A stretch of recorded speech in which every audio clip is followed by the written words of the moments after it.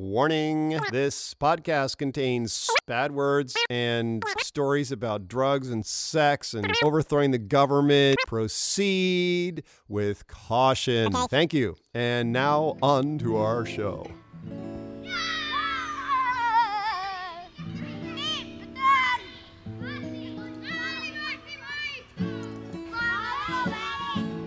Wake up, brother, we got nothing to do. Let's go outside, just me and you, and build a fort.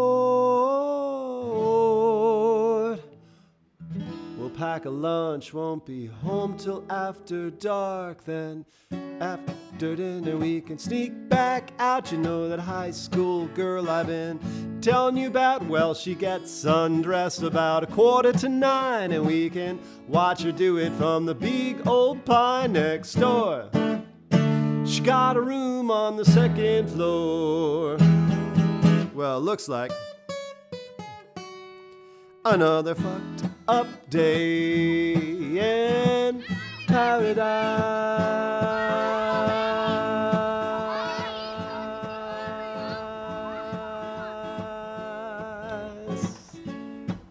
Daughter of Godcast, Season 4, Choice, Episode 167, Hiatus.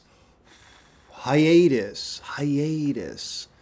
You know me. I'm Dan Kelly, Shri Fuji Split. Let's do 4 or 6 episodes in 1 week and bring us up to date, starting with not quite movie news. Sidle up real gentle-like on current events. Ease back into podcasts, like we might slip into a steaming hot tub after a long day out of doors in late fall. Tangents. For most of November 2019, I had to step away from the Daughter of God and make progress on tangentially related projects, like the crazy idea of establishing a movie studio before finishing my first feature. I upgraded one of the barns to support my tenant, Tony, who builds big walnut slab tables. When he moved in last September, I promised him heat, consistent power, and a composting toilet. I had planned to put a wood stove in as soon as I had the scene Buffalo Joe in the Box complete, but snow started flying early in November and broke continuity at my outside location. Plus, Tony was complaining about the cold. I switched modes and deployed 20 feet of stovepipe, built a protective cage around the stove, and wrapped his whole space in plastic. I am happy with the result, yet stopping production before the scene was complete felt frustrating, discouraging even. I had to climb out of a funk the last couple of days. Didn't help to be behind 3 weeks on podcast episodes. By the way, this was written at least 4 weeks ago. So a couple of days and 4 weeks ago. So what's the takeaway? What did I learn? I've got several projects going, and I feel I'm getting better at finessing their parallel progress. Like the spinning plates on Styx guys, adroitly stepping over to whatever plate needs a goose just in time. I love having project phases slip together optimally, as opposed to crunching into each other and leaving dents. This wood stove installation felt forced on me prematurely. I was excited to do it after completing production on the scene. Everything always works out perfectly. That's my optimal perspective. What I'm excited about is to be a more deliberate participant, which is getting better at going with the flow, being the flow. Relaxed, happy, savoring the most interesting and elegant action. I favor fortunate fitting together. I'm also noticing my relationship to time. Is there enough? That's where I'm imagining a breakthrough. It's not whether there is enough time. It's about noticing and attending to the sweet now, and thereby making more time. What the fuck? Okay, let's try that again. I feel I can change my mind about time. From noticing that a doing is bigger than the amount of time left, to feeling so into the doing that time stops, takes a vacation, or that maybe time opens up and becomes more. There's more time than there was before. Before the doing, that is. Okay, that's nutty, right? Do you know any other podcaster who talks about literally making time? I'll let you know how this goes. An artist and polymath like me either has to expand audaciously into her imagination or start dying. She feels the tuggings this way and then that, and she knows that they are not pulling her apart, but are invitations to dance, spin to the left, jump to the right, bend and bump. The dance of intrigue, the pulls and pushes are the mountains and valleys of the mythic terrain we're making. Creative interpretations that lean toward the light, that's what I enjoy. Did that make any sense? Flick any light switches for you? Can broken be beautiful? Burk, burk, burk. Back to the movie. Okay, maybe not quite yet. My shoulder is broken again. Worse now than it was in June after the doohickey accident. The Rue magic didn't stick, but you know what? I'm having a big adventure here. I'm excited. Let me explain. I interviewed Surgeon Hollander yesterday, again, 4 weeks and yesterday, and I'm not convinced he's a fortunate fitting together. So I don't have a neat solution lined up. This means there's more to discover. Like what, you might ask? I've got to pretend to be you so I can have a story to tell. I already know how the story ends, right? So let's say you ask, like, what else is there to discover, Dan Kelly? Your clavicle is completely broken. The two chunks are out of alignment and far apart. There's some tenuous gristle stretching between them, a little wad of gooey pre-bone. He'll have to tear that all out with a sort of pliers, the surgeon says. Oh, and the tendon that attached to the medial fragment of the clavicle has failed and is all rolled up and atrophied. Too dangerous to repair with standard surgical techniques in 2019.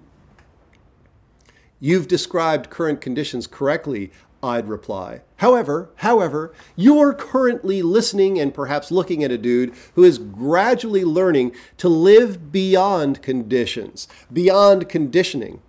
I don't know how to have a whole shoulder again yet, but I have remembered that this is my responsibility first. I can't assign my happiness or my health to someone else, no matter how many degrees they have. So, do I have the resources and competence to fix this all by myself? Am I generating the requisite joy? Is that the adventure I'm being offered? Or are there several new resources I'll find on my way to repair? Which brings me to doctors or healers. Western medicine comes under a lot of criticism. But one thing Western doctors are supposed to excel at is healing bones. Well, folks, my Western surgeon has led me into a crevasse. Better said, I followed him into a crevasse. I have reached the limit of my own ideas about what's possible with Western medicine. After the accident, my experience in the emergency room was ridiculous, followed up by various doctors just kind of guessing, and then flippant when things didn't work out. Harems. I don't have a lot of doctors in my life. I know a young genius about to be dermatologist, my general practitioner pal Alan in New York, and that's about it, 2 people. In contrast, I've got a smorgasbord of crack attorneys, including an entertainment attorney, a tax attorney, a trademark attorney, an environmental attorney, and I'm currently scouting for a marijuana attorney. I didn't expend much effort accumulating all this legal talent. They just showed up as I needed them. But since health is such a big deal for me, it's odd I don't have a stable of Western doctors. Actually, the doctor dearth makes perfect sense. I may not be letting the enlightened and talented ones show up because I doubt they even exist. And that's a stubborn adherence to struggle on my part, a boring paradigm I've chosen to perpetuate. Of course, there will be brilliant, compassionate, and dedicated Western-trained healers in my life whenever I'm ready to dream them. So maybe this broken shoulder is a way for me to open up the flow of Western medical virtuosity into my experience, or maybe I'm just ready to go right beyond Western medicine altogether and discover more superhumanity. Whatever excellence is about to bloom, I'm liking being ready to be ready. How about some water? Why not? Sure.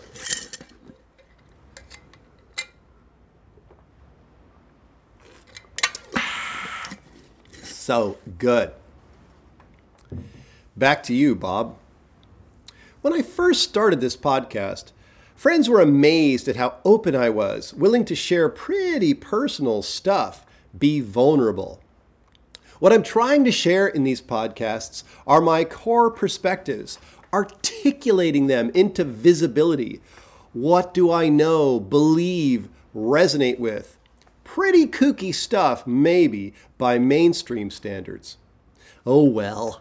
I'm self-assembling as I go because my only fixed maxim is I like feeling happy.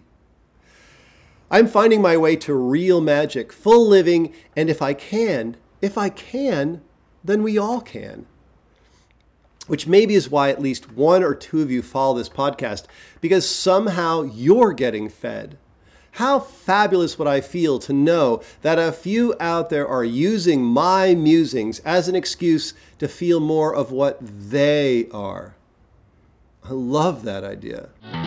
Episode 167, Hiatus, Daughter of Godcast, Season 4 choice with Dan Kelly, Shri Fuji split, jamming one of 6 episodes out, which brings us back to an episode a week, regardless of when they show up. Maybe someday I'll be posting 6 episodes ahead of myself, both feet firmly planted 90 days in the future. Then I could take a month off or keep pumping them out and bonus you all. What did we explore this episode? Wood stoves and multiple projects running concurrently, and optimal timing of phases and broken shoulders, and the call to become still more magical. Why I have more lawyers than doctors in my life. And coming up, talking about the artists in my life and how I'm pointing a bevy of those artists at this movie, pulling back the bowstring and letting fly arrows of excellence. A terrible analogy, kind of an 80s movie aesthetic. I just rewatched Escape from New York. Can you believe John Carpenter wrote his own soundtrack? Like he froze that movie in a blob of audio amber. We'll always know when, even with our eyes closed. Same for They Live. Don't get me wrong, both are classics, and Carpenter's music is like the flaw in a Navajo sand painting. If the painting was perfect, half the women in Manhattan would get pregnant.